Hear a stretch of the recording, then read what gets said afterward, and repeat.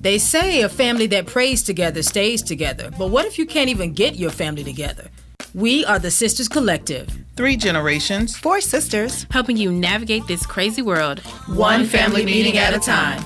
This podcast is the intersection of education, sisterhood, and the ever-changing dynamics of family. We invite you to pull up a seat and join our family meeting. All right, y'all. Hey. Welcome back. We're back. We are back.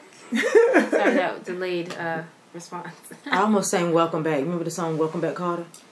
Welcome back. back. You said that Welcome quite a few times. back. I don't So know. maybe I don't even remember that. It was a show back in the day called Welcome Back, Carter. And it was that like song Neil says something Carter? about Welcome Back. I haven't the faintest idea. I can't quite remember that, but I think it was her. Anyway. Focus. Nostalgia. Yeah. That kind of ties into what we're doing, Black History. Yes. We are finally having us a Black History episode. Yeah. Yes. Because it's the 4th of And 4 of the Sisters Sisters Takeover. Takeover. It's my day. And No. how fitting for her to do Black History Facts. So why do you think it would be fitting for me? What about me I- makes you think that would be me? That I would be the one doing that? I mean, I think as a poet, I think as the individual who's always, like I got my black card revoked, but you are in it. Like I'm saying, like you know and understand our history and our legacy, and you want to pour that into other people. And I think I'm just like, oh yeah, that's amazing. I think for me, what it is about is part of who I am is that I ground people in truth. Okay. Okay. And if you're in my space, you're going to walk in your truth. Like Well, there it is. that's a part of my makeup. Like that made me think about the text message yesterday, and I was like, oh no, this and this and this and this, and you're not gonna let them and this and this. That's a part of what I'm assigned to do. From a biblical perspective, I do that as a teacher in the church, but even as a teacher in the classroom, my assignment in the earth is to ground people in truth. As a teacher. And so when it comes to our history, I'm passionate about that because that's a part of the disservice that continues to be done to us as a people. Absolutely. Is that they have denied us I won't say access. They have denied us the truth. Yes. About who we are. Yes, our truth. Our truth. And that's just something that my soul doesn't sit well with my soul. So that's a part of what kind of the rebellious nature in me, I will say. I'm very much so fist in the air kind of person. If I were someone in the 50s, 60s, I probably would have been a part of the Black Panthers, because I'm one of those that I want the truth to be told at any cost. The truth has to win out, right? Not just facts, but the truth. The facts can be whatever you make them to be, but the truth is an undeniable thing. And so I think the fact that as Africans in America, or enslaved Africans that have been brought to America, we've been denied the basic fundamentals of who we are. That is, we don't know who we are because that was taken from us. And then you furthermore rob us of the truth of that knowledge, because textbooks don't tell, as one of my poems wrote, textbooks don't tell of your Genesis and Eden. Right? So, Correct.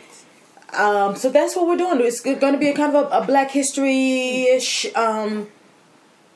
segment, but I'm going to throw in obviously some poetry because that is a part of who I am, and some historical facts, and so I'm just going to keep it light, but I also want us to make sure that we end this beautiful month a little bit more with a little bit more information about who we are, a little bit more aware, but also appreciative of who we are right now, in spite of what we've had to come.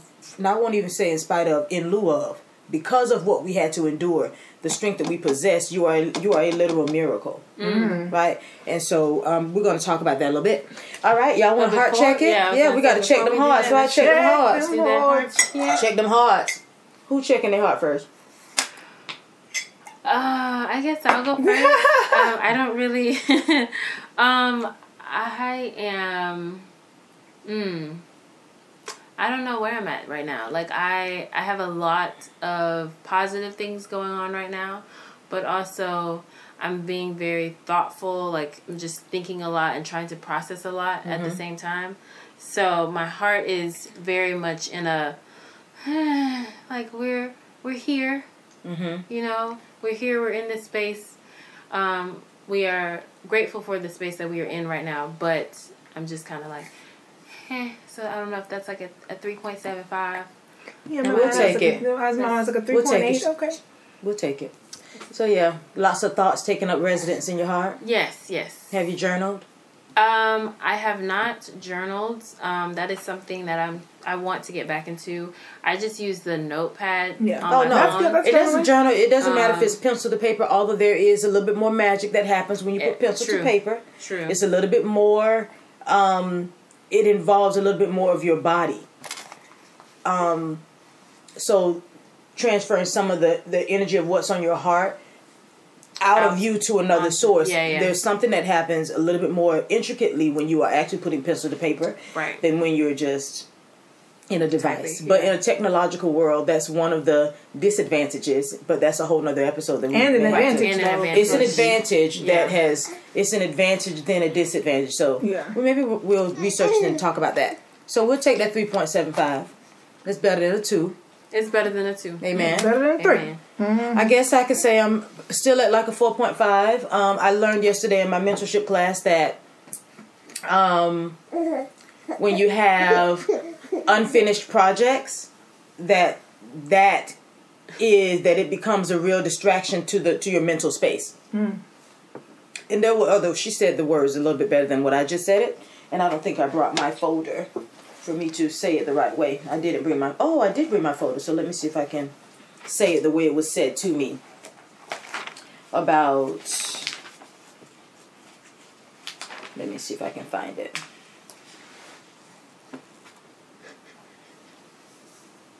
Someone else give theirs while I'm doing that. Yeah, so for me, I'm good. I just really like what I said last week about I'm excited that I get to be, because, I've always been like such a doer. I'm just happy that I can finally be an observer, that I'm just kind of like sitting on the outside or just watching. I'm doing, but I feel like I just have the space to like breathe, and support other people. And I just feel like that's just such a major shift for me.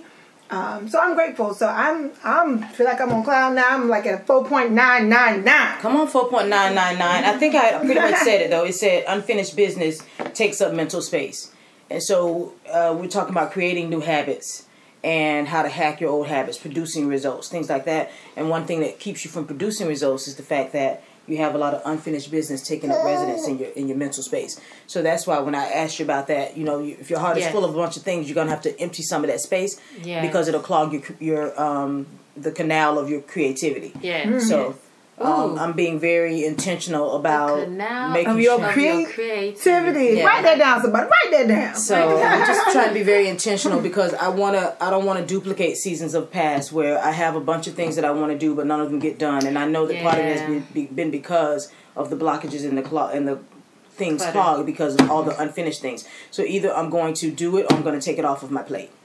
And that's the season I'm in. Either do it, piss or get off the pot. That kind of thing. Yeah. So yeah. So you 3.75. I'll give myself a 4.5. You at 4.999. What we got, Big Hand? I say I'm at a 4.0.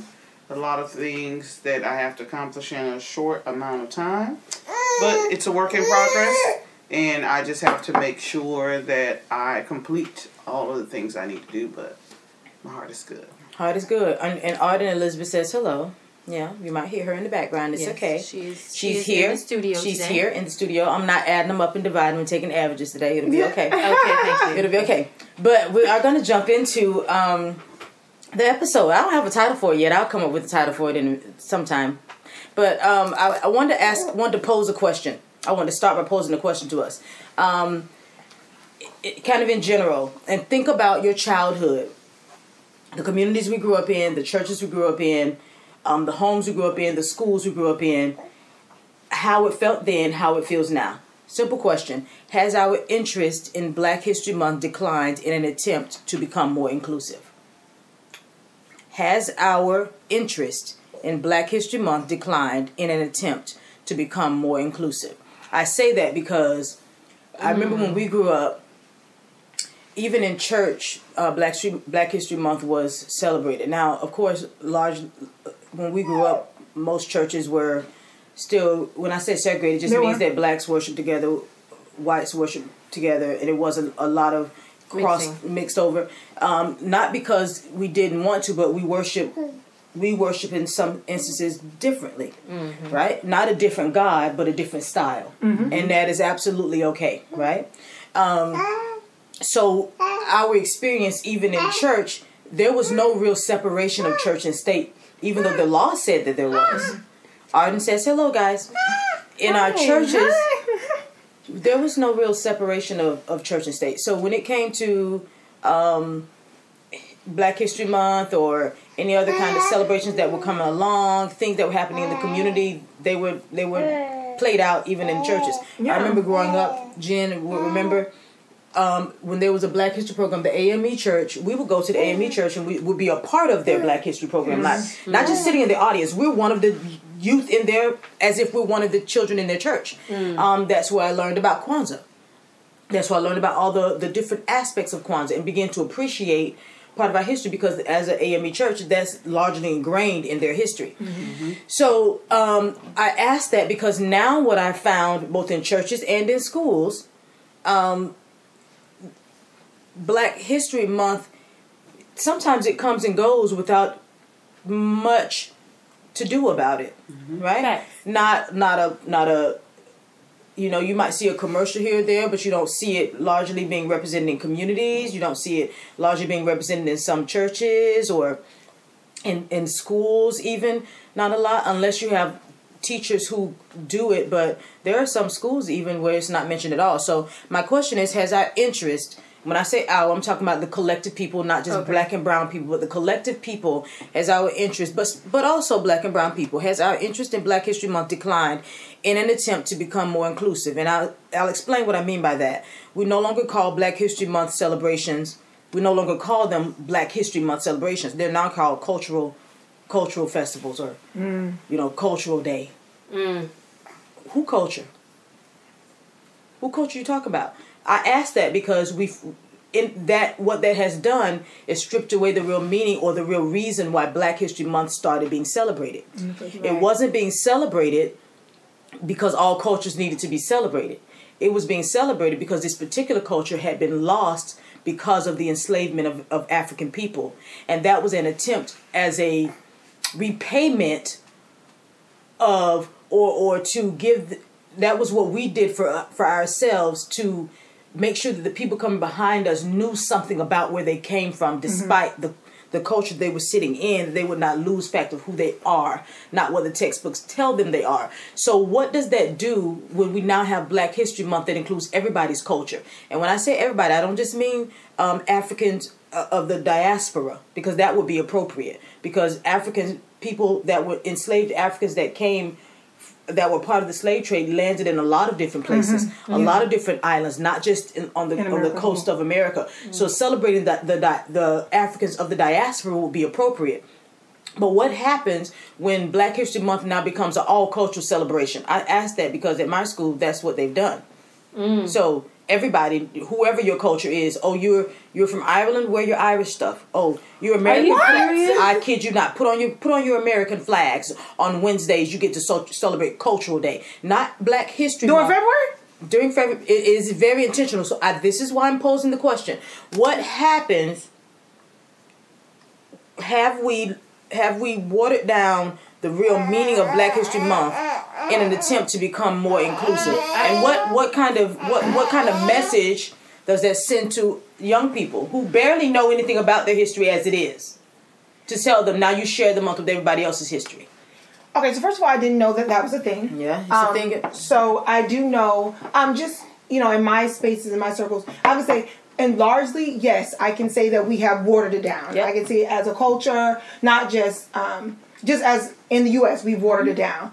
But I also see that some people are making the attempt to not just make it in February, but you need to know these Black History facts all year round. Like Tom Joyner, you need to know how these influential, African Americans have made such a major impact. But it takes people like that to make it transcend over, you know what I'm saying, over Black History Month. because I do think it's important. I think that, like, for my kids and for the generations to come, if you don't, like you said, if you don't make it intentional, then they're going to forget. Then they're going to forget. So, like in my kids' school, you know, they had a Black History project, but my child has an African American teacher. She has a Black female teacher, and she's like, what you gonna do? You're gonna learn these Black History facts all year. Right. You might learn it right now during this Black History Month. She's like, we ain't celebrate no other culture. When it's Hispanic Heritage Month, we do something for Hispanic Heritage Month. When it's something for whatever, when it's Chinese New Year, she do something for Chinese New Year. So she makes sure, but everyone doesn't necessarily do that. Because if you don't do that, then you do lose it. And I think that's where we are as society, that we're losing it. I didn't realize that people were doing that. I mean, we only really get this month to be able to celebrate, and we've made such major, you know, accomplishments for society and its growth and all of those things. So that's really unfortunate. We built this at the end of the day, and that's a part of our. You're gonna have to help her not do that. So that's a part of our history that we do not know, and so that's kind of part of what I wanted to talk about a little bit. But we're gonna move past that, you know. But what are you thinking about that? What are your thoughts? Have we lost interest, or have we allowed our history, Black History Month, to be watered down? Yes, we need to know it all year round, but I'm talking about February. Yeah, we have. I think part of it is because the culture, not necessarily the culture, but like with the government and with everything, it's like we need to include everybody with everything. We have all of these different segments, like whether it's the LGBT, whether that's not a race. I know, but this is my total point. It's like we need to include everybody. So because we're trying to include everybody in everything, it gets included in everything. It gets included in everything, and that's my exact point. And so it's like when it comes to Black History Month, it's like they have almost like I think that's ridiculous that your school does that. Like everybody is a part of Black. No, it's just Black History Month. We have Irish. Don't they have a St. Patrick's Day? That way they said. I know that's just a day, but your culture is not. They haven't been stripped of their culture. Exactly. They know they still have their family names. You can say they still I'm have Irish. their surnames. I know I'm from such and such and so and so. Like you can say you know the what village your thing, people are from, but when it comes to Black people, we do not have that same privilege. So during that month, let us have our month, because you trying to not let us have any other day of the year, the week, like. So let us have that those few weeks, the shortest month of the year. Let us have that. All right. And I would agree with Jasmine that I think sometimes because we try to include everyone, that we could do a better job. Because I could even say, you know, for my school, we did a cultural festival, but the thought was not that it's taking away from, because there were other activities throughout the month that we did. But what each group had to do was they did have to tell about that culture. So I think it's just you're trying to include everyone but we could do a better job of making sure that kids know about their history, Black history. So right, but do more throughout to make sure that they learn. Yeah. So that I just wanted to highlight that because it's a thing, and I mean and I don't know, and I know why it's there, but that's why I mentioned it to begin with. It's in our attempt to be inclusive of all cultures, not just the diaspora, but to all cultures in the room. We have literally watered down the real meaning or the real reason that Black History Month had to be a thing. If our history was being taught properly in textbooks, then it wouldn't have to be a thing. Right. If we knew where we were from, then it wouldn't have to be a thing. If the truth about who we are was being recorded in textbooks, then it might not have to be a thing. But until the story is being told properly, then the story is going to keep being told. And I think we have to do as much as we can to keep some of it is ours. Everything doesn't have to be shared. For me to say that it's Black History Month doesn't mean I'm denying you your history, because your history is being played out in the textbooks where mine is not. Right. But I think when it says, for me, when it's our history, it's their history too. It's a part of Black history is American history. That's what I'm saying. But that's not time for you to shine your American flag, because that's not a culture. That's a country. Yeah. So that's all. That's that on that. Now I found there's a poet friend of mine named Ezekiel Azanwu who on Instagram Words by Ezekiel. He had a Instagram post that I want to read. And it's coming from, he is Nigerian. Okay. And I want to say he was raised in Nigeria, but then later moved to America. And I want to read his post because it kind of hit the nail on the head. Another aspect of the African experience that I want us to kind of look at. It says here, I live in a unique predicament. I grew up with Nigerian parents and became familiar with a culture that was foreign to the land we were in. So I'm going to pause. That either means he was living in Nigeria, but familiar with America, another culture that wasn't Nigerian, or he was in America but being familiarized with Nigerian culture. But I believe it's the other way around. He was in Nigeria, Nigerian parents, but familiar with the American culture because of the next sentence where it says nevertheless, because nevertheless means despite that. Okay. Right. Okay, so I live in a unique predicament. I grew up with Nigerian parents and became familiar with a culture that was foreign to the land we were in. Nevertheless, I was entrenched in American culture, and I've experienced many of the things most young black men have experienced in this country. The advantages and disadvantages of my double black identity is clear to me. Now that struck me. Double black identity? Double black identity. He's Nigerian, so he's African, and then the African American, because there's a difference. Okay, the advantages and disadvantages of my double black identity is clear to me. However, we must be clear about the difference. Africans in the diaspora know the effects of imperialism, but colonialism was a painful coat most Africans have been privileged to remove, leaving behind deep scars in the form of gaining independence. I'm going to read that again. Africans in the diaspora know the effects of imperialism, but colonialism was a painful coat most Africans have been privileged to remove, leaving behind deep scars in the form of gaining independence. So what that felt like to me, and I'll just finish and we'll talk about, kind of dissect it later. Despite socioeconomic constraints, we still know our last names, meaning Africans, not African Americans, but Africans. We still know our last names. We know where our indigenous homes are. We are propelled to be because we know what we have been. But the African in America was stripped of name and history. Their coat of oppression is their hue of skin, which can never be removed. They know not their original names nor native home. Their future has been limited to fighting against their own history in hopes of becoming what they've never seen. As Native Africans, we have two responsibilities. This is good. As Native Africans, we have two responsibilities. One is to welcome and teach Africans in America who they are as brothers. Two is to respect their backs. Any African in America still standing, spine unbent by the yoke of their plight, is not simply strong, but a miracle nonetheless, nothing less. When I tell you that thing struck me, because the divide between our blackness is evident in lots of spaces. We could talk about colorism. That's one thing that's happening within the African Americans. But the divide between the different sects of the diaspora, where you have Africans, but then you also have African Americans, and they have a privilege, not a white privilege, but a privilege, because they know who they are in a way that we never will. There's a part of us that will always be void of identity.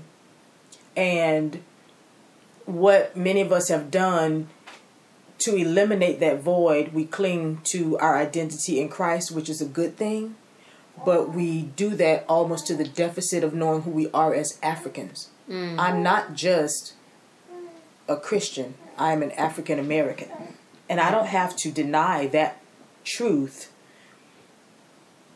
There are some groups who say leaning on my culture rather than my Christianity is not what I'm supposed to do. That I am more, because we are spirit beings, that I should be leaning on the identity of who I am in Christ rather than who I am as a culture. That for me to make importance of this rather than or in addition to, I am both. I am all. I am Christian. I am black. I am African. I'm all, right. And I don't have to deny any portion of it for the comfort over the sake of any other person. I just have one comment on or question on that is, are those people that are saying that, are those people white that are posing that? No. Because that feels very much now like that is something that is something that is very Southern evangelical in nature and feel. Okay. But that's not coming from it might be influenced by, but it's not coming from that. In other words, there used to be a time when the plight of black people was preached across platforms. Preached, not I mean sermons. It was a part of their sermons. But now, in an attempt again for inclusivity and to make sure that people are comfortable in our spaces, sometimes we don't include the plight of our people in the messages to our people. And right. It's more over here, but not like dealing with the hard on issues. And that I saw a lot of that when we had a lot of like the Trayvon Martin situation, when we had a lot of those issues coming up, I felt like it really wasn't talked about in the church. In the church, it really wasn't talked about. No.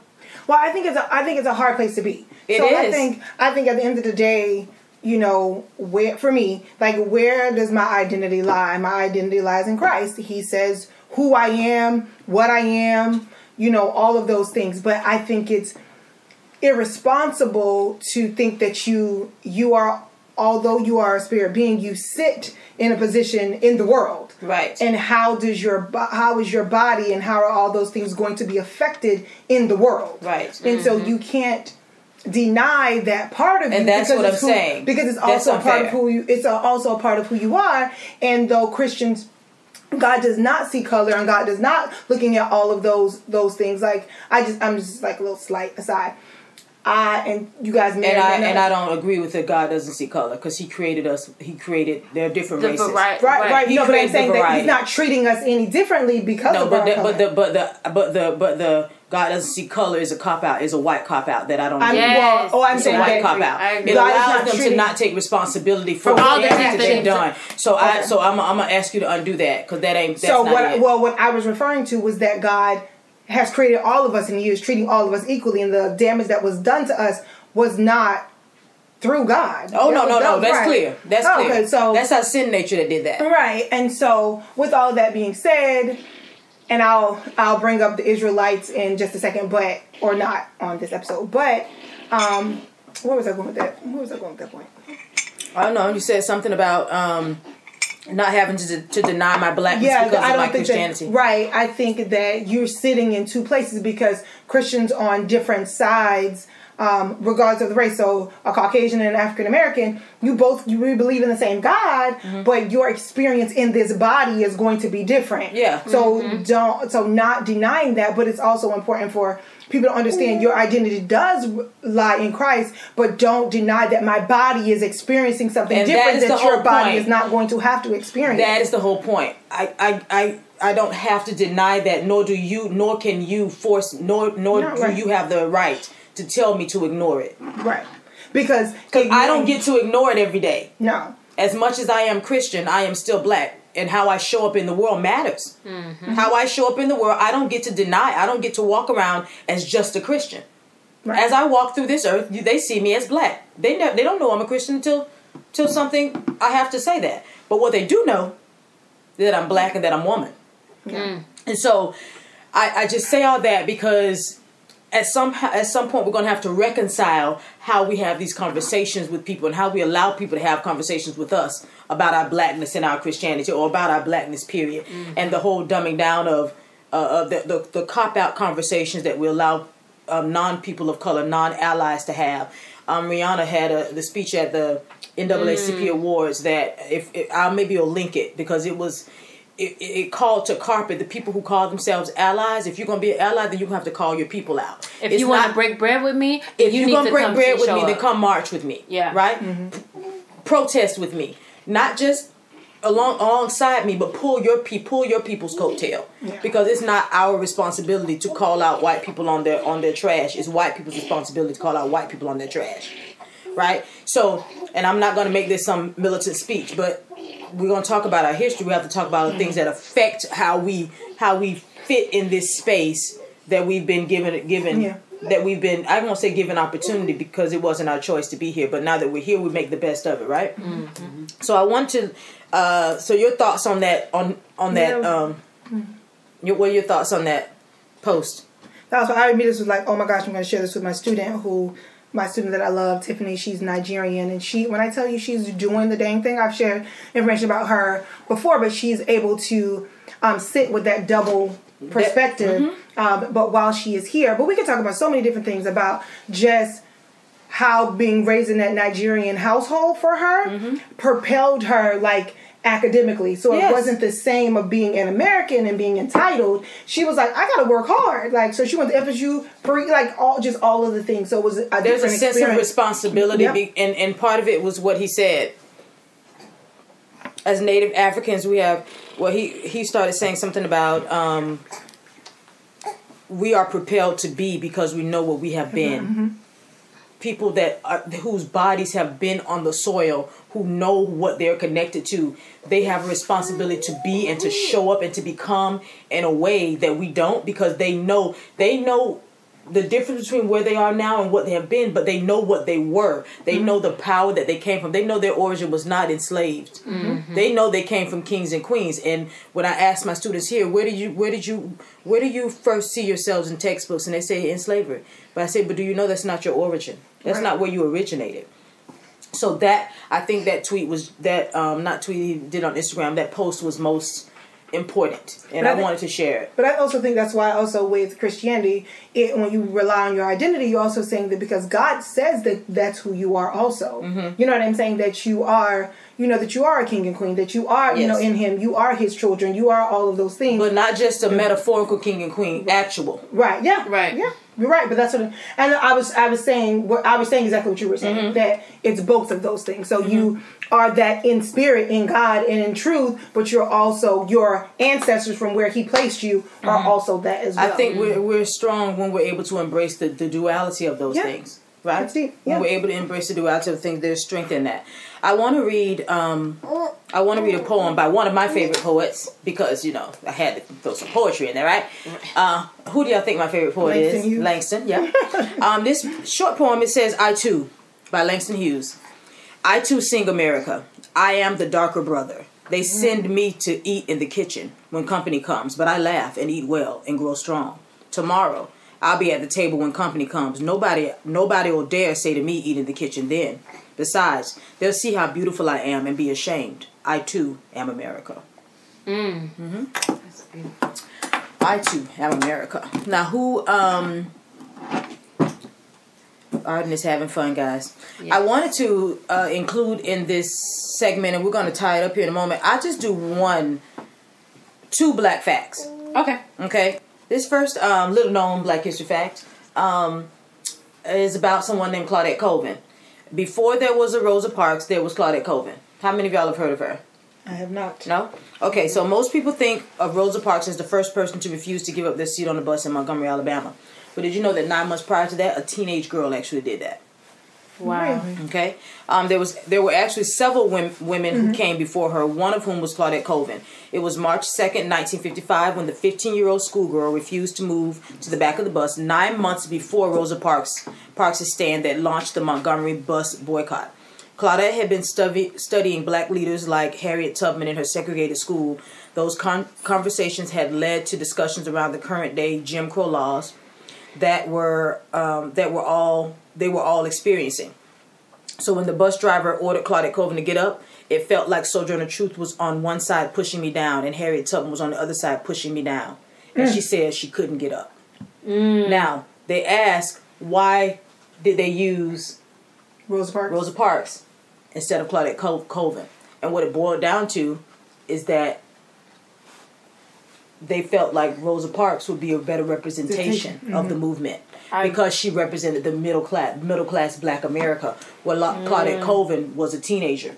You cannot deny the fact that Rosa Parks was also such a fair-skinned woman that she could have passed, and Claudette Colvin was darker skinned. I was about to say. So she represented what our people would have accepted. Not just our people, but that the movement would deem more acceptable, right? But Rosa Parks represented what the white people everybody would have deemed acceptable. Gotcha. She was, I guess, maybe a less, and because she was a part of the NAACP or worked. She was the secretary of the NAACP. So it was because Rosa Parks made a better icon for the movement than a teenager. So, little known Black history fact, exactly, about Claudette Colvin. But I think that over time, maybe originally they might have talked about there were several women before, but over time you kind of lose all of the other women before. Yeah. You know what I'm saying? Like, I'm certain that there were other people that were doing it before Rosa Parks. I'm sure that she wasn't the first person. Obviously, now we know that. But, it just made me think, like, I wonder if as you tell a story, you lose parts of the story. Like, maybe originally when they were telling the story, they said that there were multiple women before, but now... No, them selecting Rosa was intentional. No. We're not going to... No, it was intentional. I was trying to help. I know, that's the role you play. You don't smooth it. No, I put the truth right in your face. It was intentional. That was very intentional. So that's one. I brought little known Black history facts about Claudette Colvin. So go study Claudette Colvin. She did. That wasn't the only thing that she did though. She was a part of the movement as a teenager, and in large part, a lot of the movement, even for segregation, a lot of it, or desegregation, a lot of it was done by teenagers, right? Not just middle class Blacks. The other thing that I wanted to talk about, for the sake of time. Well, you don't have to. You can take that part out. Okay. Another thing that I want to talk about was the Black Wall Street. How many of you have heard of that? Definitely heard of that. Now, hey, Pooh. She said, "I heard of Black Wall Street." You heard of Black Wall Street too? Yes. So, back in 1921, there was what is called the Tulsa Race War. Yes. Where mobs of white residents attacked Black residents and businesses of the Greenwood District in Tulsa, Oklahoma. They destroyed hundreds. 6,000 Black residents were more than 800 people were admitted to hospitals, and as many as 6,000 Black residents were interned at large facilities. In other words, they literally bombed the city. Now, what was important about that is that this city was it was the wealthiest Black community in the United States. Yeah. The wealthiest. Yeah. It was 35 square blocks of business districts. There were doctors, lawyers, supermarkets, every kind of business you could name, completely Black owned city. More than 35 blocks of land, and they did a airstrike and bombed it. But it started on Memorial Day 2 days before, where a Black shoe shiner went into an elevator and a white girl was there. They knew each other, and the people thought they heard the white girl screaming and saw the Black boy running out of the elevator, and they thought that he had attacked her or something. So it all started over that, ran over into the trials and angry mobs, and they literally bombed 35 square blocks of the district, destroyed the entire town. It is considered the Tulsa Race War has been called the single worst incident of racial violence in American history. But why don't textbooks have this in it? Because they don't. Because it's gonna be like, you got a question, who dropped those bombs? Because but they know who. They have to own it. Right. They would have to own that. They would have to own it. They would have to own the fact that they took away some people that were really thriving. They took away like the whole town was thriving. And if that was the one case with that one situation, you allowed that to permeate, you know what I'm saying? The whole, that was crazy. Okay. Yeah. And I think what adds insult to injury, that even though this happened in Tulsa, Oklahoma, it wasn't until February of 2020 that the Oklahoma Education Department announced that it would make the massacre an official part of the curriculum. And when did it happen? This happened in 1921. February of 2020, that's this year. Well, I was like, wait. Yeah, February of 2020, the Oklahoma Education Department announced. So prior to this, it was not in the history books in Oklahoma, the place where it actually happened. Okay, so beginning in the fall of this year, they're going to start teaching about Black Wall Street and the massacre. And you know what? Another reason is probably because did y'all see? Y'all probably didn't. Did y'all see? What is it called? Now I can't think of it. The Watchmen. Mm-hmm. I haven't watched it yet, but I'm going to. I'm going to. I mean, they talk about it. It's Watchmen's a movie, right? It is, but they made a show out of it. Okay. In the series itself, they are talking about everything about Black Wall Street, about the massacre. Like, it was based in Tulsa, Oklahoma, and they literally talk about it, how years later, when Regina King is there, like, her grandfather was a part of it. He was a child when it happened. Mm-hmm. And so she is now, like, they have to go to the descendants of that. She's descendants of it, and they have to literally go to this. They have, like, a whole center where you can go and see your ancestors who were a part of it. Like, that's how they have it set up in the show. But I need to watch that. You should watch it. They're literally only made one season, and that's all they're going to make. The writer stepped down from it because he was like, I'm not going to try to draw this out longer than it needs to be. This is what was necessary. That's it. I'm gonna watch that. Mm-hmm. So y'all should definitely watch it. It's on Netflix? No, it's on Hulu. It might be on Hulu, but I know it's on Amazon Prime. Yeah. So, but I'm gonna link the information. I actually have a longer YouTube video about the information about Black Wall Street. That we will attach information about that in the show notes as well. I'm just giving snippets of it. I want us to go back and do our homework. Go back and read about Claudette Colvin. Go back and read about some of these unsung heroes. Go back and read about people that were instrumental in the movement. Go back and read about some things that happened on American soil, history that we are denied, not because it's not there, but because the truth of it isn't being told, right? Mm-hmm. Right. But I want to step back and we're going to end this on a lighter note. Not that was heavy. It was. I hope it was informational. No, it definitely was.